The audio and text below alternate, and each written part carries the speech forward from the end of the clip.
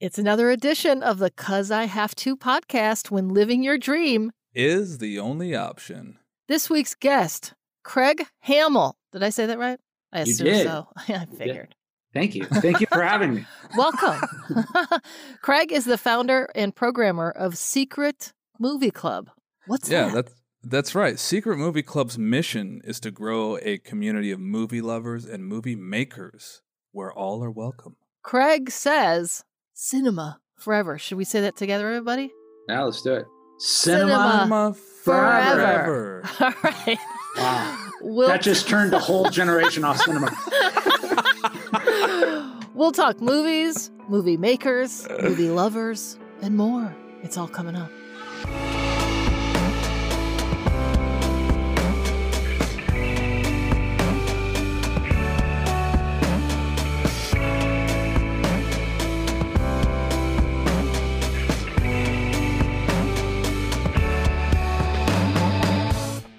Welcome to the 'Cause I Have To podcast, where living your dream is the only option. We're your hosts. I'm Julie Slater. And I'm Jason Friday. And we've been scouring the earth for people living their dharma so we can share their stories with you. And hopefully we help you find your dharma. Let's do it. Okay, we're back. Now that we've gotten everyone jazzed. I am ready to make a movie and then watch it. That's great. My mission's here is done. It was great to be on the podcast. Take care, all right. guys. See you later. Thanks, man. It's good to see you. Peace. Peace. Okay, Craig, before we get into Secret Movie Club, let's just do a deep dive into your deepest passions. What would you just say movies are your deepest passions? It's funny you asked that. I would say, not to get heavy right off the bat, but I would say God, family, friends, film. In that order. Well, I don't want to. You mix and match. Yeah, they're all very important. Yeah, right. I would just say that if I wasn't focusing on one of those four, I don't know that the other three would come along. They all seem to go together for me. Sure. Oh, no, nice. that is a beautiful thing. I'm into that quite a bit, actually. Very cool. And I'm also not surprised. Have you guys met in person before at an event? You and I met at through Spencer, our friend Spencer. Oh, yeah. Yeah. And that one time you and I were killing a hobo. Yeah. Yeah, right off of Bay Street. Yeah. I don't get it. No, that never happened. Oh, no, that didn't happen. He's going off on another. Is that funny? That's my dark Irish sense of humor. Apologies. Oh, okay. How about, it's still, isn't it the Irish, is it one for the ditch? Is that Irish? I wish it was. That sounds amazing. What does that mean?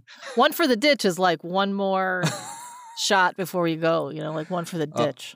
Oh, yeah. My brother like Mark that. says it all the time. I think it means you're probably not going to do well after you leave, so one for the ditch. Oh, nice. And how about the Irish exit? I have perfected that to some great degree. Do you do Irish exits? Not well. I can do one, but it's clearly an American who can't do an accent doing an Irish accent. Let's hear yours. No, an Irish exit. Exit. Yeah. Will you ghost people? At a party you just leave. You don't do, because you already said hi to everybody. You hugged everybody back in the day. When you're leaving, there's no need for that. You just leave. You don't say bye. Weirdly, I don't do that. Not everyone rolls their eyes because I say this all the time. I am predominantly Irish Catholic and Russian Jew with some Italian and Norwegian and French. Those are yeah. So I'm a mutt. Yeah. And I'm also like an audience for her. So I don't just disappear. I'm like, bye everybody. See you next time. Bye bye. Yeah. Got you next time. All of that you just listed sounds complicated. But in a fun way, because I enjoy everything that you said that you are times a few. But that's how I am too, though. When we're at a party or anything, any gathering, she's like, all right, let's go. And I'm like, well, no, we gotta say bye to little Jimmy over here. Like, we don't have to say bye to little Jimmy. We'll like, see little Jimmy again. Yeah. If we don't, Jimmy doing at a party in the first place? Right. Well, he just reached the age of 21. It's his first get together with family. He could drink. Grandma's in the corner judging. I don't know. Nice. Okay, we're going to get into, obviously, we have you on because of your secret movie club. We're going to dive more into movies and that. But for people who are listening who don't know anything about it, I haven't been to an event yet. Tell us what the secret movie club is in Los Angeles. Oh, well, thank you guys for having me on. And so long story short, I'll try to be as concise as I can be.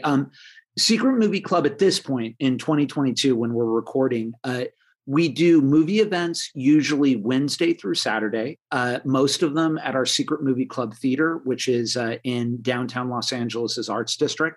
But we have the whole second floor of what used to be a toy factory. So the idea of building community is not just watching movies, although I love that. And whenever they were shot on film, we try to show on film. We have two 35 millimeter projectors, a 16 millimeter projector, but we're also not like weird fetishists. We also have a digital projector. And if you're a new filmmaker and you made your movie digitally, we love to show it.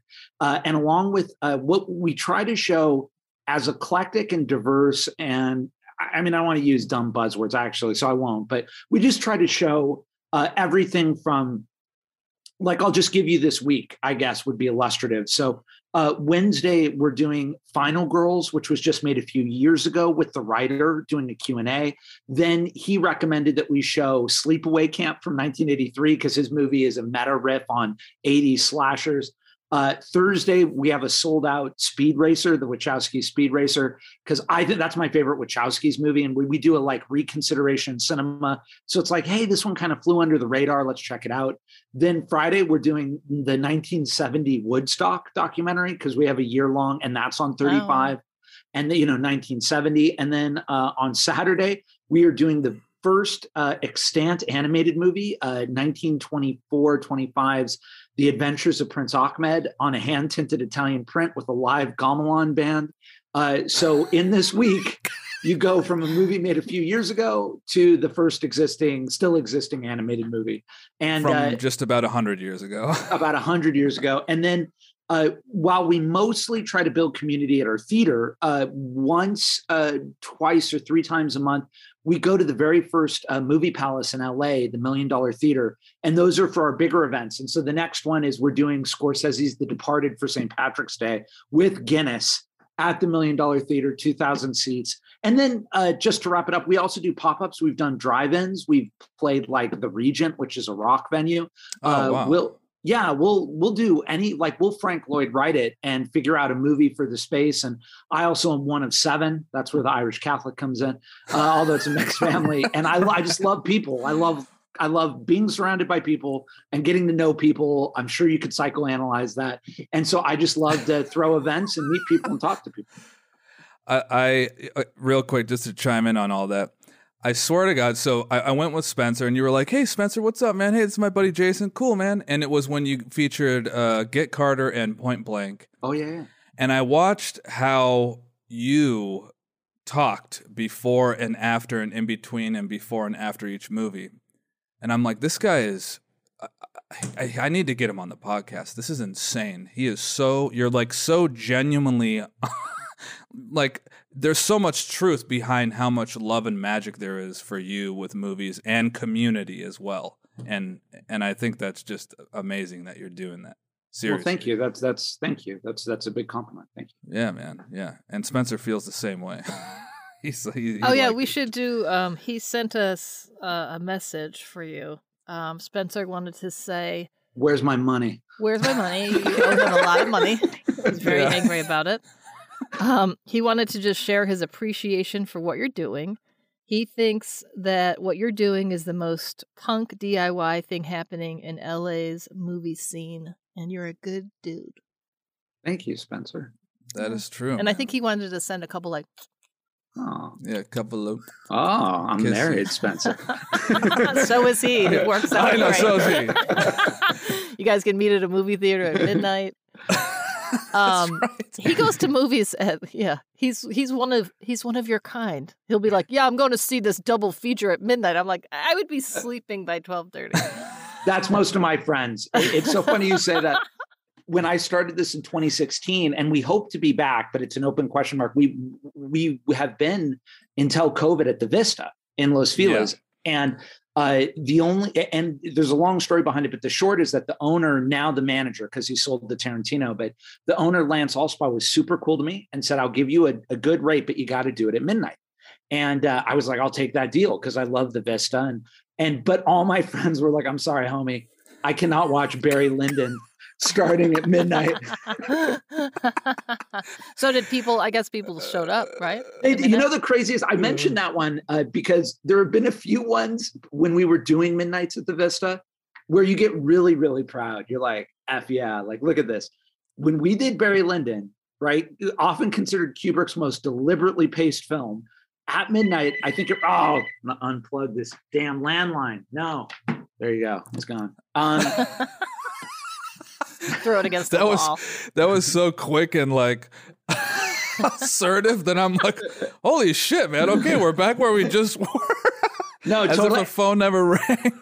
And then, but like the irony would be like, as it goes off, it's Netflix is going to give me a deal. No, I know. But F that. I'm on your podcast. That's right. Yeah. You got your priorities. No, totally. That's rude. That's right. But to answer your question, Barry Lyndon, I think we had, and I don't want to exaggerate because I actually think truth is the best, and you never want people to be like, I was there. And I think it was about 200 to 250 people. And it's funny that Spencer said punk rock and DIY because you would not necessarily say punk with Barry Lyndon, but actually, as I get older, I find Barry Lyndon to be more punk than I thought. And I was like, this is really punk rock. Like everyone's here at midnight watching Barry Lyndon.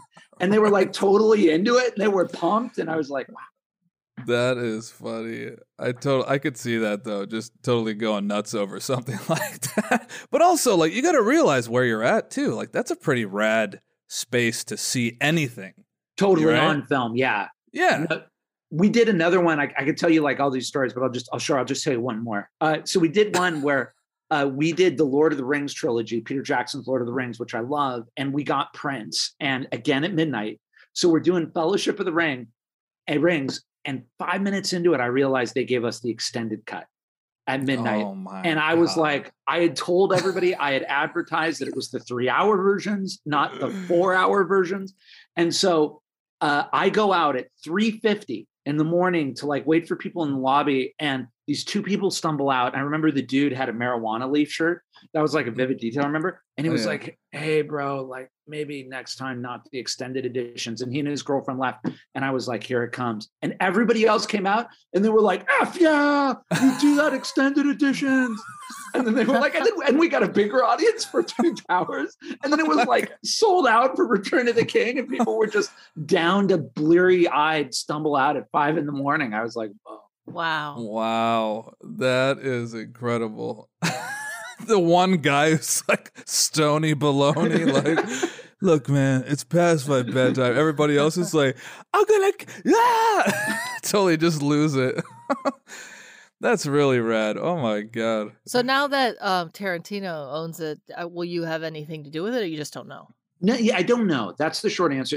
And the reason I say that is that like I said, the owner who now Tarantino has retained the entire management, which I think speaks to Mr. Tarantino's intelligence, because the Vista has stayed standing for 40 years while so many other theaters and theater chains and what have you have not. So I think, he clearly, Mr. Tarantino's no dummy, and Lance knows what he's doing. I speak to Lance once a month or every 2 months. He and I are friends. He mentored me for a long time. And what my understanding is that, God willing, we'll be able to come back. It doesn't sound like Mr. Tarantino wants to program everything. And he definitely wants to make sure that the theater makes money, because now he's bought it. So I think there's a really good chance we'll be back. But if I had just dropped, and I don't know what he dropped, I mean, no one's told me, but if I had just dropped a lot of money, I might want to program a lot too. So I'm just staying grounded about it, and I'm ready for them to say, come on back. And I'm ready for them to say, we're going in a different direction. So we'll see. Sure. And you have your own movie theater? You bought a building? Oh, is that the one with the that you just mentioned, the was it Toy Factory? Yeah. I wish I could tell you I bought it. I have a long-term lease. But yeah, we have the whole second floor, and in another ironic twist, if I'm even using irony correctly, as we were growing, I had most of the decisions we've made at Secret Movie Club have been pretty instinctual. I try not to be impulsive, but I'll sit with it, and then eventually I'll just say my gut says yes or my gut says no. And right before COVID, my gut was like, you need to have an anchor place, a headquarters, because if anything ever happens to any of these other places you're renting from, you need to be able to keep going. This was before COVID, and I'm not trying to say prescience or anything. It was just a feeling, because I was renting all these other spaces, and you just realize when you rent, at any point, a landlord could say, "Thanks, but we're done." Yeah. And so I got this theater on a long-term lease. It's a 100-seat theater, not very big.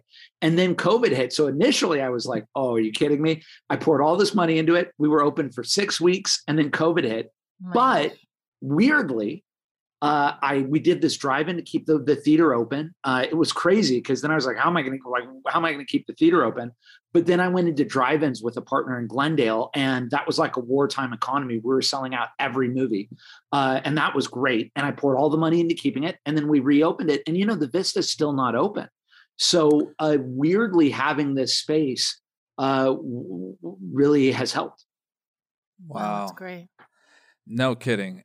The timing of things obviously was terrible. In the end, everything has worked out, though. And it was funny, because that was another instinctual thing. I had some very intelligent people advising me to break the lease. Sure. I had some very intelligent people saying, man, this thing's going to go for, they were right, like 18 months, 2 years. That rent is prohibitive. Your landlord's going to understand, like, this is a force majeure or whatever. But sure. I really love the Arts District. And I was like, but I really love this space. And I feel that if I can hang, that this space will be very valuable. So I just hung. Wow. It'll all go in a movie one day. Yeah, no, right. Yeah, exactly. Yeah, seriously, it will. I'm glad you did, because I mean, I've experienced it very few times. But the few times that I have, what you're doing is insane. And by insane, I mean incredibly wow. And insane. I look, and quite literally, that's insane. I have people come up to me and they're like, how does this place exist? I'm like, it's what I wanted to do. I don't know what to tell you. Yeah. But there's so many people like you, but then, or like Spencer, I'll say, like he is a movie goer and a movie lover. And there's so many people that it will never end. First off, this is LA, so obviously there's millions and millions of people, right? But I don't think your idea of anything that you ever do or go forward with will ever end ever. I really don't. I think you'll be able to do it for forever. I hope. Knock wood. Yeah. Now, so it's called the Secret Movie Club. Why is it secret? What's that all about? Yeah, totally. So again, long story short, I went to film school here in LA. And when I got out of film school, my sister and I, one is 7, I'm very close to my siblings. And I think my sister started a book club, and I was part of that book club. And like, we were close to my grandparents, we'd even merge book clubs. And then I was like, I love movies. I'm going to start a movie club. And I called it Secret Movie Club in my early 20s. And my only rules were, it couldn't be a movie that we'd all seen. So you couldn't really call a Secret Movie Club for The Godfather. What it had to be was some weird, random movie that no one had seen. And the only rule was you had to vouch for its awesomeness. And if we all went to your house and the movie was not awesome, people would not go again. They'd just be like, "You're like, that movie sucked." And so the first one, I did the first one at my apartment, and it was Russ Meyer's Beyond the Valley of the Dolls, which I love and I'm obsessed with. And I think it's a crazy movie, but I think it's a legit great movie, but also crazy. I think the audience was my sister, Heather, my cinematographer at the time from film school, John Winstrup, and myself. And we had a blast. Anyway, from there, that thing went long. I'm going to condense a whole bunch of stuff. Okay. When I was in my mid-30s, A bunch of my friends who had made, I'm 44 now. I embrace my age. So I'm 44, born in 77. My friends who had made features, I still want to make a feature. I'm a filmmaker still. I make shorts and stuff, and I do a lot of our original productions, and I do docs and whatever. So I asked my friends, what's your advice? You've made a feature. And they said, we thought making a movie was 100% of the game. It's maybe at most 49% of the game. 51% of the game is marketing, distribution, exhibition, recouping what your investors spent. Because if you can't say that you came near recoupment and that it got seen and that you knew what you were doing because it's an audience medium, no one will give you a second movie. So I thought about this for a while, and I thought, okay, I'm going to learn the back end of that. And the way I'll do it is, I'm sorry, I'm going to be non-linear in my storytelling here. No, when I was back at film school, I had a club called Screenings where we do movies and we'd invite speakers. So weirdly, I had Robert Wise, who did West Side Story and Sound of Music. He was the editor on Citizen Kane. He was there. I picked him up from his apartment. That was a crazy story for another time. In my dad's car that I borrowed from my dad, my dad's Crown Victoria. And I remember like Robert Wise looking at it being like, oh, this guy's a kid. I think he expected something more, maybe a little limo or Uber before Uber. But anyway, so I did all that. And this voice in my head was like, we'll do that again. Show movies, show them on film, because I still love film. I still personally prefer film over digital. And I was like, show them on film and go to a great theater and just see if you can get people to like watch these movies. And this quiet voice was in my head, I kid you not, for about 3 months, because I was tutoring to pay the bills. I was poor. I was about to get married.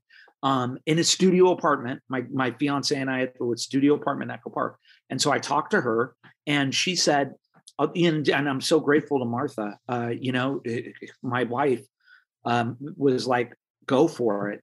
You can't ask for a better partner than that. And our only agreement was, as long as I wasn't hemorrhaging money, I'd do it. But because I was paying for it out of pocket, if I was hemorrhaging money, we'd reconsider. And I remembered this thing I had. I was like, I'll call it Secret Movie Club, because I was going to do it at midnights at the Vista. I like the name. I was like, that's a sexy name. I like that name. Let's do that. It like feels to me like you'd want to be there. What's the Secret Movie Club? So I called it Secret Movie Club. I literally put up some flyers in Amoeba, and I emailed my friends, and I went to some comic book stores with paper flyers. And we had 60 people at Raiders of the Lost Ark on 35 millimeter, which is one of my favorite movies of all time. Yeah. And then from there, I mean, there's a longer story about what happened and this, that, and the other thing, but that was how it started. And I've always kept the name, and I've loved the name. And I also love contradiction and irony. Like half my family are secular Russian Jews. And like they volunteer, they do not believe in God for very good reasons, because our family was like wiped out in Russia in the Second World War. And they're like, they don't believe in magical thinking, and but they do believe in being active and volunteering and being civically active and voting. And the other half of my family are very devout Irish Catholics who go to mass every Sunday and are deeply, deeply spiritual. So from the very beginning, you just sort of get, and my dad became a Zen Buddhist. So you became very comfortable with, you're like, there actually isn't a contradiction here. The human mind sees it as a contradiction. Right. It's two views of truth that people just insist on making oppositional, and they're not oppositional. And you have to be that way when your family's that way. And so I was like, F it. If it grows, I'm still calling it Secret Movie Club. I can live with that. Yeah, that's on you. So now, do people become members, or is it just like they go to your website and find out? Yeah, that's the other thing. No, we are not a club. It's not secret. It's not secret. The only thing is there are movies. The movies, yeah. I mean, a club in the sense of like community, wanting to be a part of something. I think that still pertains. But no, we're absolutely democratic and Catholic, lowercase c. Everyone's welcome, as you said at the head of the show. We try to keep our ticket prices as low as we can. We try not to gouge people or be like, it's $30 and you get a martini and craft beer and a gourmet burger. We try not to do that. We try to keep our tickets $10 to $15. We want everyone to be here, and so there you go. I get it. I remember like the back in the day at the Eagle Rock Plaza, it would be double feature for $1.50. Totally. Do you remember? I don't know. Where are you from again? Yeah, no, I'm a native Los Angelino. So Okay, when you say Eagle Rock, my dad used to take us to the Century City AMC. Oh, and there you go. I remember Tuesdays were $3. Yeah, that's it. Right. If you want to go to the Valley Eagle Rock Plaza, you get it for half the price. There you go. You want to bump it up to Century City, you pay $3. You pay $3, right? Oh my God. And I actually, Fred, you didn't ask me, and I'm sorry that you found I have the Irish disease, but I personally think this is one of the problems that we need to correct in movie going, because I find tons of people that love going to the movies still, despite what everyone says about blah, blah, blah, blah, blah, streaming, blah, blah, blah, blah, blah, comfort in my couch. But you're not going to do that if the price point's $20. You're not going to do that. Right. So, people are struggling. People have to be like, that's gas or a movie. And I think that back in the day, it was the democratic medium because it was a nickel or a dime. I mean, I know the economics were different back then. You weren't competing with any other media, but I do think we have to find a way to get back down to a price point of $7, $8, $9. And if you get to that price point, I think people are going to be like, actually, if it's only $9, I'm going to get off my couch and go to the movies. Sure.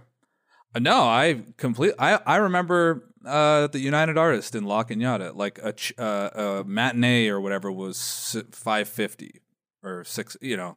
That was like cool. That was not like that was, this is great. And then the expensive price was like $7 or $8 or something like that. Like the full price. So I get that. I do. I love movies, and I would go more if it wasn't $18 to $20 or so.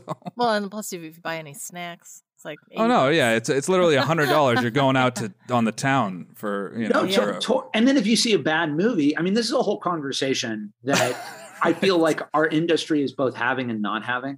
And I don't want to get into the whole thing. Obviously, I know that everyone, we all have our reasons and the realities, and I respect that. But what you just said, another thing, and I don't know that we do it fully successfully, but like our candy is $3, our water is $1, our coffee is $2, our sodas are $2, and we can do beer and wine on donation.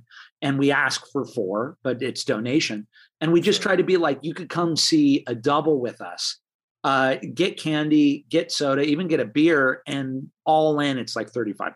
Yeah, right. That's great. Which is, I mean, that's exactly what that I experienced at the Bay Street one. Which I mean, you walk in, hey, I mean, immediately you were like, "Hey, Spencer, what's up, man? How's it going? It's really great to see you. Thanks for coming." I'm like, who the fuck is this guy talking to Spencer like they're besties or some shit? Hey, buddy, what's up, dude? Hugs and kisses, my man. But that was, I'm telling you, dude, as like an outside view who loves movies as well and going to the movies, seeing just that at the beginning of walking in, I'm like, this is already incredible. And then seeing you introduce and like how much passion you had while talking about those films. Yeah, your vibe's insane, dude. Well, I mean, again, I'll take all the compliments you guys want to give out. I mean, I'm not going to. Yeah. You're amazing. Yeah, you're the best. It would be 2 hours of that. I don't think you guys have a good podcast. You guys gotta bait me. Got to get controversial. I know. But to your point, and forgive me, I also have 3 children, all under the age of 5. And I haven't slept since 2017. So points fly in my head and fly out. Yeah, and I wouldn't trade it for the world. I wouldn't trade it for the world. But there are times like when my son came into my room, our room today at, I think 6:05, which is actually pretty good, but 6:05. And, he just wanted to talk to me. And you do have fleeting moments where you remember what it was like to get 9 hours of sleep uninterrupted when you were like single and living on peanut butter and jelly, and you don't want to go back to it, but you just you look fondly and you're like, I could remember everything. I wasn't brain damaged. Right, for getting lack of sleep for like 5 years of consistent like no sleep. But the thing I was going to say was, there it is. I think another real danger, and it's funny. So I want to know, is everyone here a native Los Angelino? Or no? No, I'm from Detroit. Oh, word. Right. Word up, yo. Yeah. I also spent a lot of time in New York. Okay, got it. The Detroit, like Detroit, or like Flint, or I was born in Detroit, and we lived in City, Warren on 12 Mile and Van Dyke. Anyway, mad respect. We just did Soderbergh's Out of Sight and like Elmore Leonard, and so there was like a lot of Detroit in that, and I was vibing on. I love creative people who make the most of the city they're from, and I was like, man, Elmore Leonard just like owns Detroit. Detroiters are very proud of their Detroit. Yeah. Gone like one of the possibly the greatest genre of American pop music ever, straight out of Detroit. Seriously. Oh. Yeah. Motown. So, no joke. I'm not a huge Motown fan. I gotta be honest. Yeah, she's not. She's really. I'm more of a singer songwriter, emotional. You like Radiohead. Yeah, what about Smokey Robinson and the Miracles? Not into it. Yeah. Tracks of My Tears? I'd rather not. Okay. Really? If you're into singer-songwriters. Okay. We all have our different tastes. While we're on to music and you're Irish, what's your feelings on Bono and U2? Oh, wow. Is there a reason? Has Bono done something bad? No, I just, you were talking about, I'm doing the Irish thing, which I assume is just talking. Oh, yeah, what Bono does. Exactly, yeah. No, I grew up being a huge fan. I don't know, you're just real big in being Irish. No, and no, my granddad, Irishman, like all you had to do was ask him one question. Come back 3 days later. Yeah, I was going to say, tell me when I could set my alarm to wake up. Thank you. And my grandmother had the patience of Job. Because and she was great too, but my grandfather would, as I do, would tell the same story 10 times, often in the same week. And I know that meant that my grandmother had heard that story 1,000 billion times. Yeah. But to answer your question, I'm sorry. I love U2. My favorite. What's that? The two of us right here. Is that what you're talking about? The band. Yeah. And I love U2 as well. Thank you. But my favorite U2 period is easily like from Octung Baby through Zooropa. And strangely, I am, which I guess are just those two albums. But and I mean, I love everything. I listen from I love War. War's a great album. But I think Zooropa is my favorite album. Wow. And I know that's a weird one. I took a break from the band then. Yeah, I was gonna say that's interesting. Oh, no, I think the band even Bono even admitted that he's a little embarrassed by some of that music. Yeah, I gotta say, maybe it's also I lived in Prague, and I had a really good friend from Detroit. Actually, it's funny how this always around Andy Ray, who is no longer with us. So God bless Andy. And he was a very good friend, and he was a talker and a life lover, and he was just so into U2 that semester in Prague with Andy, and it was when pop came out. And I wasn't as into pop. I always felt like pop was when I didn't care for pop. Yeah. Europa. But you see, I would encourage, and again, maybe it was being in Europe, but I actually picked up that Zooropa was them doing station to station, was like their Bowie station to station, their kind of like exorcism of the fame of Octung Baby, and doing it in this very European way, which was, I felt Bowie doing this exorcism of his glam period on station to station. And when I listened to that album, I hear a very honest band doing actually some really cool music for me. And there's sort of we're adrift and like what just happened, and like, was Octung Baby, were we ready for that, and what that became. So that's me. But I also get that a lot of people don't like that album. All right. Yeah. We'll have to give it another listen. I haven't listened to Zooropa in a very long time. Yeah, I haven't either, but also I'm not a enormous U2 fan, but yeah, that's definitely not one of the records. But that's interesting though. No, I mean, I get it. But before I forget, I just wanted to say, not Spencer. Before I forget, I just wanted to say that to your point about when you and Spencer came in, the other thing was I went to a film school where there was a lot of snobbery.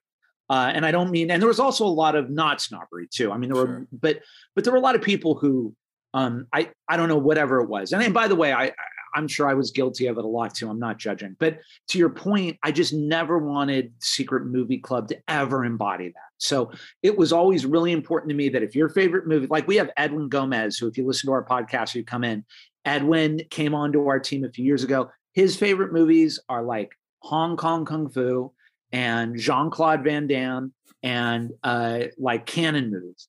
Right.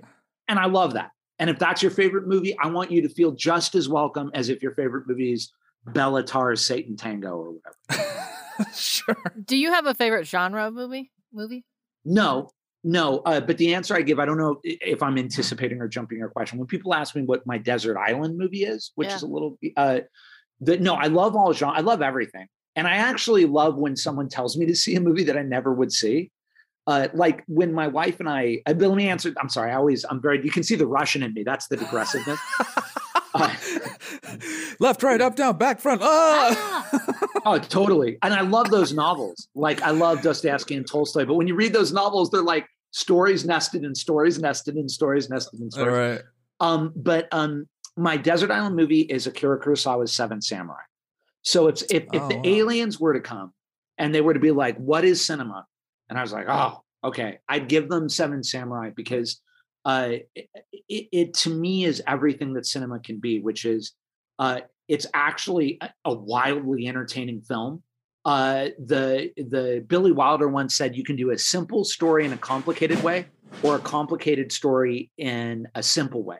And I think that Seven Samurai is a simple story in a complicated way because like very beginning, these bandits are like, we're going to raid this town in 40 days or whatever. Like we're going to come back when the wheat's up. They go, the farmers are like, what are we going to do?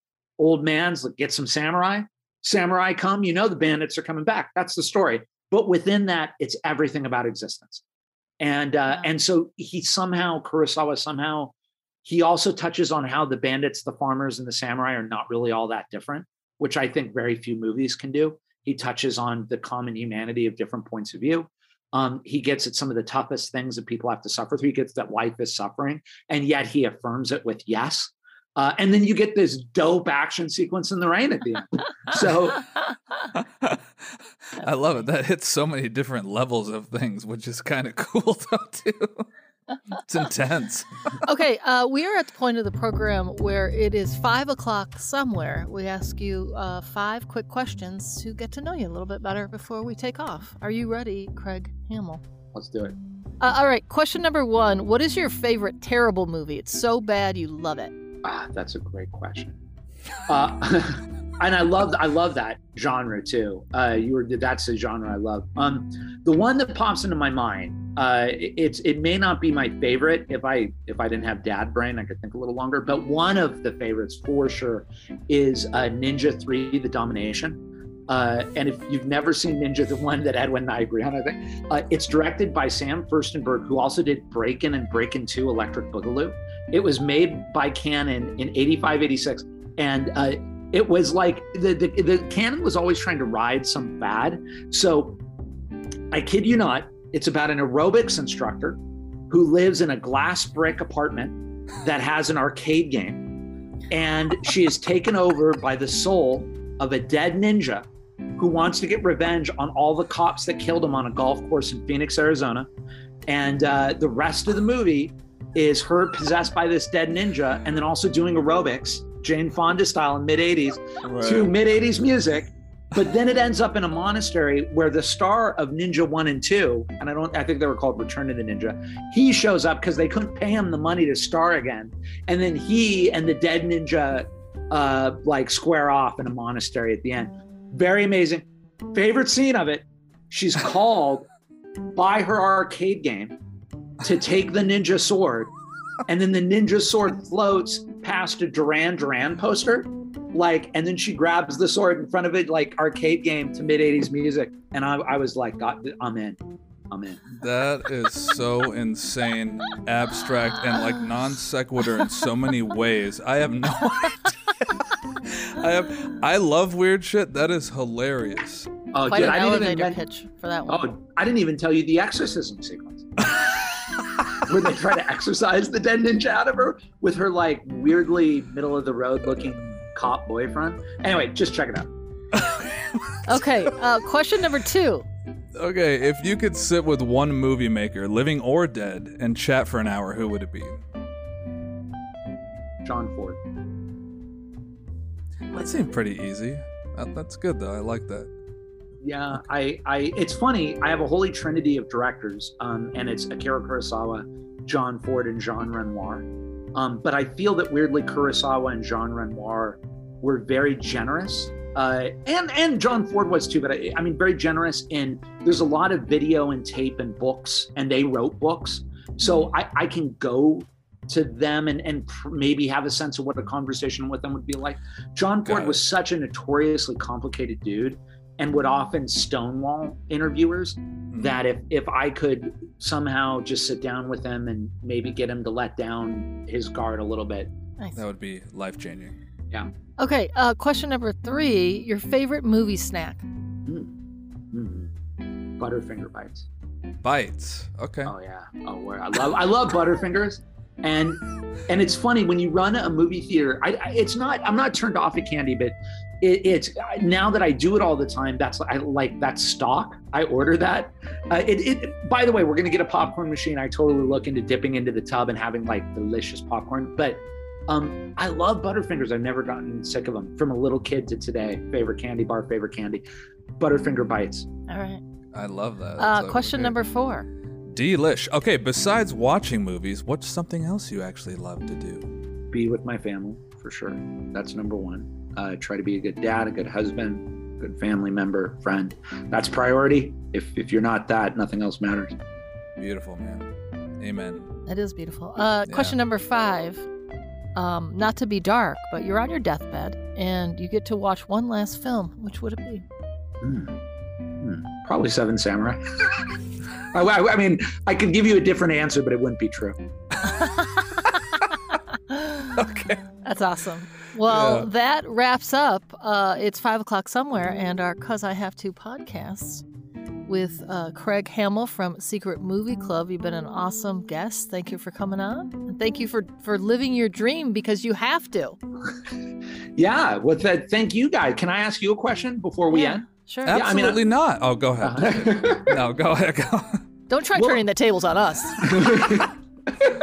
Hamill. All right, go ahead. Sorry. Well, tell me. I mean, this is a great podcast to do. Why? I'm sure you've mentioned it before on your podcast, but why are you doing this podcast about talking to people who are doing what they love? I like to dig deep into. A lot of people don't live their passion, like they're afraid of it or afraid of pursuing it. You know, like even when you started doing it, maybe you worried about money. I don't know. We just have a deep passion for people living their passions. And us also living our passions. It's just great to talk to people and hear their stories. I mean, the stories of people, you know, and then I realized I really like this, and then I tried it, and then everything just started opening up and working out. And I don't know, it's just a joy to hear people living their dreams. Yeah, that's exactly it. It's there's so many stories out there that really, and all different, you know, like whether they're a musician or a movie person, or we talked to Plantress last week, someone who comes in and like does all the plants in your home or your business. Oh, yeah. You know, some are birth doulas, death doulas. We had a birth doula and a death doula on. That must have been an intense one, the death doula. It was. It is. But I mean, so necessary. I mean, not to, but I think about this a lot. And again, this is like a whole other podcast, but I'm not. It's funny. I'm not one for being morbid about death. That's just not my personality. But I do think engaging with death and understanding that's all where we're headed, and trying to prepare for it. And I mean, that's why I've always loved Latino culture. My wife is Latina, and I like that you have Day of the Dead, where at least once a year you think about everybody who's passed. You think about death. You sort of like embrace death. So I mean, I think a death doula is a necessary thing. I think in America, it's clear that we really don't like to engage with it. I think that's to our detriment. If you heard the episode, you'd be like, "That's it. That's right. That's exactly what we just talked about." Seriously, you'd really understand and see that. that people don't understand what Dia de los Muertos actually is and what it's about. So, yeah, Day of the Dead. And then you guys probably know this, and I'll shut up. But were either of you inspired by Joseph Campbell? No. It's so funny that just your reasoning, and Julie, you said it. And I just want to say thank you again, Julie and Jason, for having me on the phone. Sure Absolutely. So one final story, and then I'll totally shut up. So when maybe you better hit that red button in the corner right now. I'll just keep talking. I'm telling this story anyway to a blank screen. So when I was in high school, a senior in high school, I was like part of this scholarship thing. It was a weird thing, but they gave us a thing at the first day of it. We were like, it was team building, and then you won a scholarship amount. It was kind of an interesting thing. But so I fill out this thing, not knowing what it's for. I was just like, oh, okay. At the end of the thing, they have a ceremony, you get your check, and they announce, and everyone's going up, and they're like, and the heroes of Doug McGrath or whoever went up were his mother and father. Everybody, mother and father. And I was like, oh no. Because then I realized, and my mom and stepdad were there at the time. And my dad was in LA. I had two great fathers, and my father, he just wasn't there. And so then I go up and they're like, and Craig's heroes are Joseph Campbell and Malcolm X.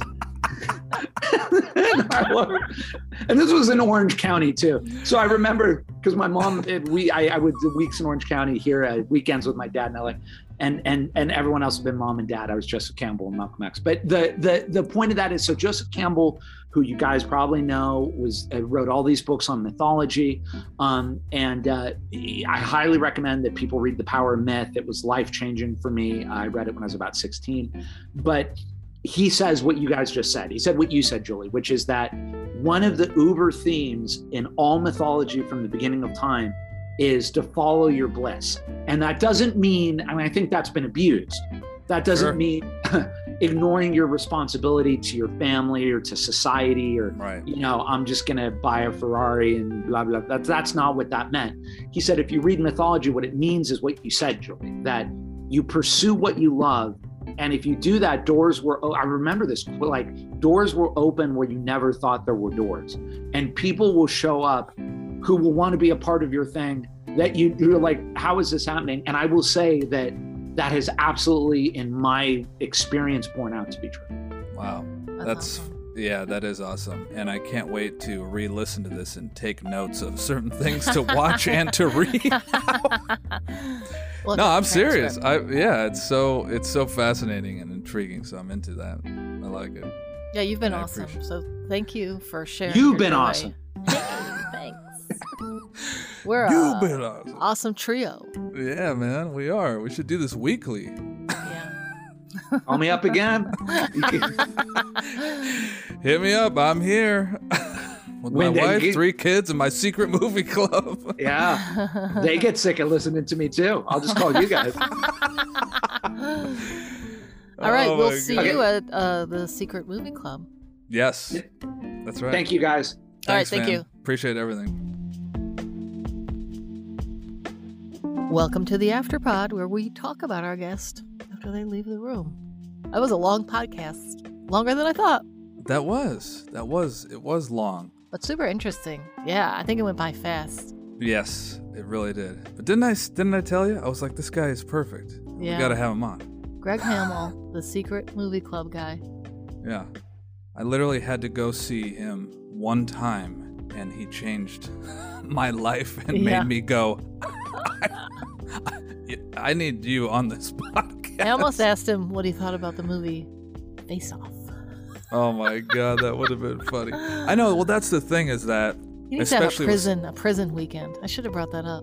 Prison weekend of all prison movies. Now that is something I would go to. Yes. A little Shawshank Redemption, Face Off, Alcatraz, Escaping Alcatraz. Mm-hmm. All right, I just gave him. No, I guess. I mean, if we have to. I just curated a weekend for him. Yeah, you did. That's exactly it. I know. It's so, man, but see, that's, as we've said a million times, and we said this time, it's people like that we have on the podcast that you're just like, holy shit, and there's just so many more so much people. energy and so much passion about what he does. Like it's so like, of course this is what he does with his life because he just loves it so much. Yeah. It's really great. Talk about someone going all in. He's going all in, and it's really inspiring. It is. Makes you look at your own life. Are you living your dreams, friend? Yeah. If you're not, that's okay. Call up Craig. He'll sit down with you for about 47 days, and you'll figure out life after that. No, I only said that because he said it like, oh yeah, go sit there. In 3 days, you'll be done listening to Grandpa or whoever it was. Yeah, that would just chat your ear off.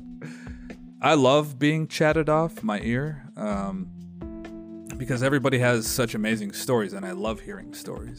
So I love sitting there and listening. Obviously, sure, people will get annoyed by that, but I enjoy it. If you want to check out his website and Instagram are all Secret Movie Club. The website is just secretmovieclub.com. Yeah, that's right. God, it's so. I don't know if he said which school he went to, film school, but I meant to ask him. Yeah, no, he didn't say. Yeah, I didn't think so. Okay. Yeah, no, that was great. I haven't gone to the Secret Movie Club. We going? You know who else will be there? Spencer Kent will be there. That's right. Front row. Yeah. We did. I don't know if we sat front row, but I think we did because sometimes you're way too close, but also like the sound system can be very loud depending on what film you're watching. Yeah. If it's an action thing or something, it's going to blast you with the gunshots. Especially if it's, from the 60s or something like that. I love how we got into all the Irish stuff. Oh my God, I know. I'm going to listen to Zooropa this week, but I can't imagine. When I was 15, I was obsessed with U2. Zooropa and pop, I took a back seat. I was like, you know what? Take a little break. Yeah. And then their next album, I got a little back into them. But it's an interesting album to choose of all their work. I know, but what was your favorites? I already probably know. Joshua Tree and War? Joshua Tree is pretty important. Achtung Baby is I was going through a breakup, and it's about breaking up and stuff. So I would say that was a big though it's funny, really dates you when you talk about albums. No, that was a very emotional album for me. Sure. So, but their song New Year's Day. Yeah. Sunday Bloody Sunday. If Sue Kinsey's listening, we would watch Under a Blood Red Sky, the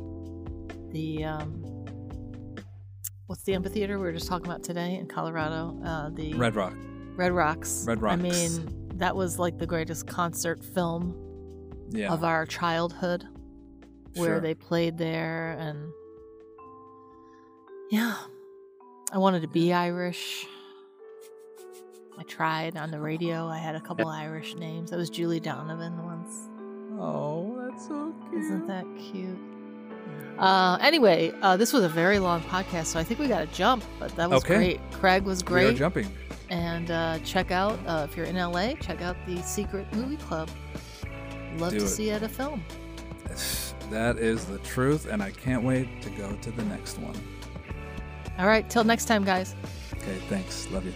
Thanks for listening to the 'Cause I Have To podcast. The best way you can help us is share the show. Tell people about it. Share it with your friends on your socials, and also leave us a great iTunes review. Just Google 'Cause I Have To podcast iTunes. Go to the bottom of the page, and there's your review section. Make it good, will ya? Find us on Instagram at 'Cause I Have To podcast, and email us, especially if you know someone living their Dharma and you think they'd be a great guest on the show. It's 'Cause I Have To podcast at Gmail. And we do love those voice messages. You can leave us one at anchor.fm/'cause I have to. Keep living those dreams, friends, because you have to. Till next time.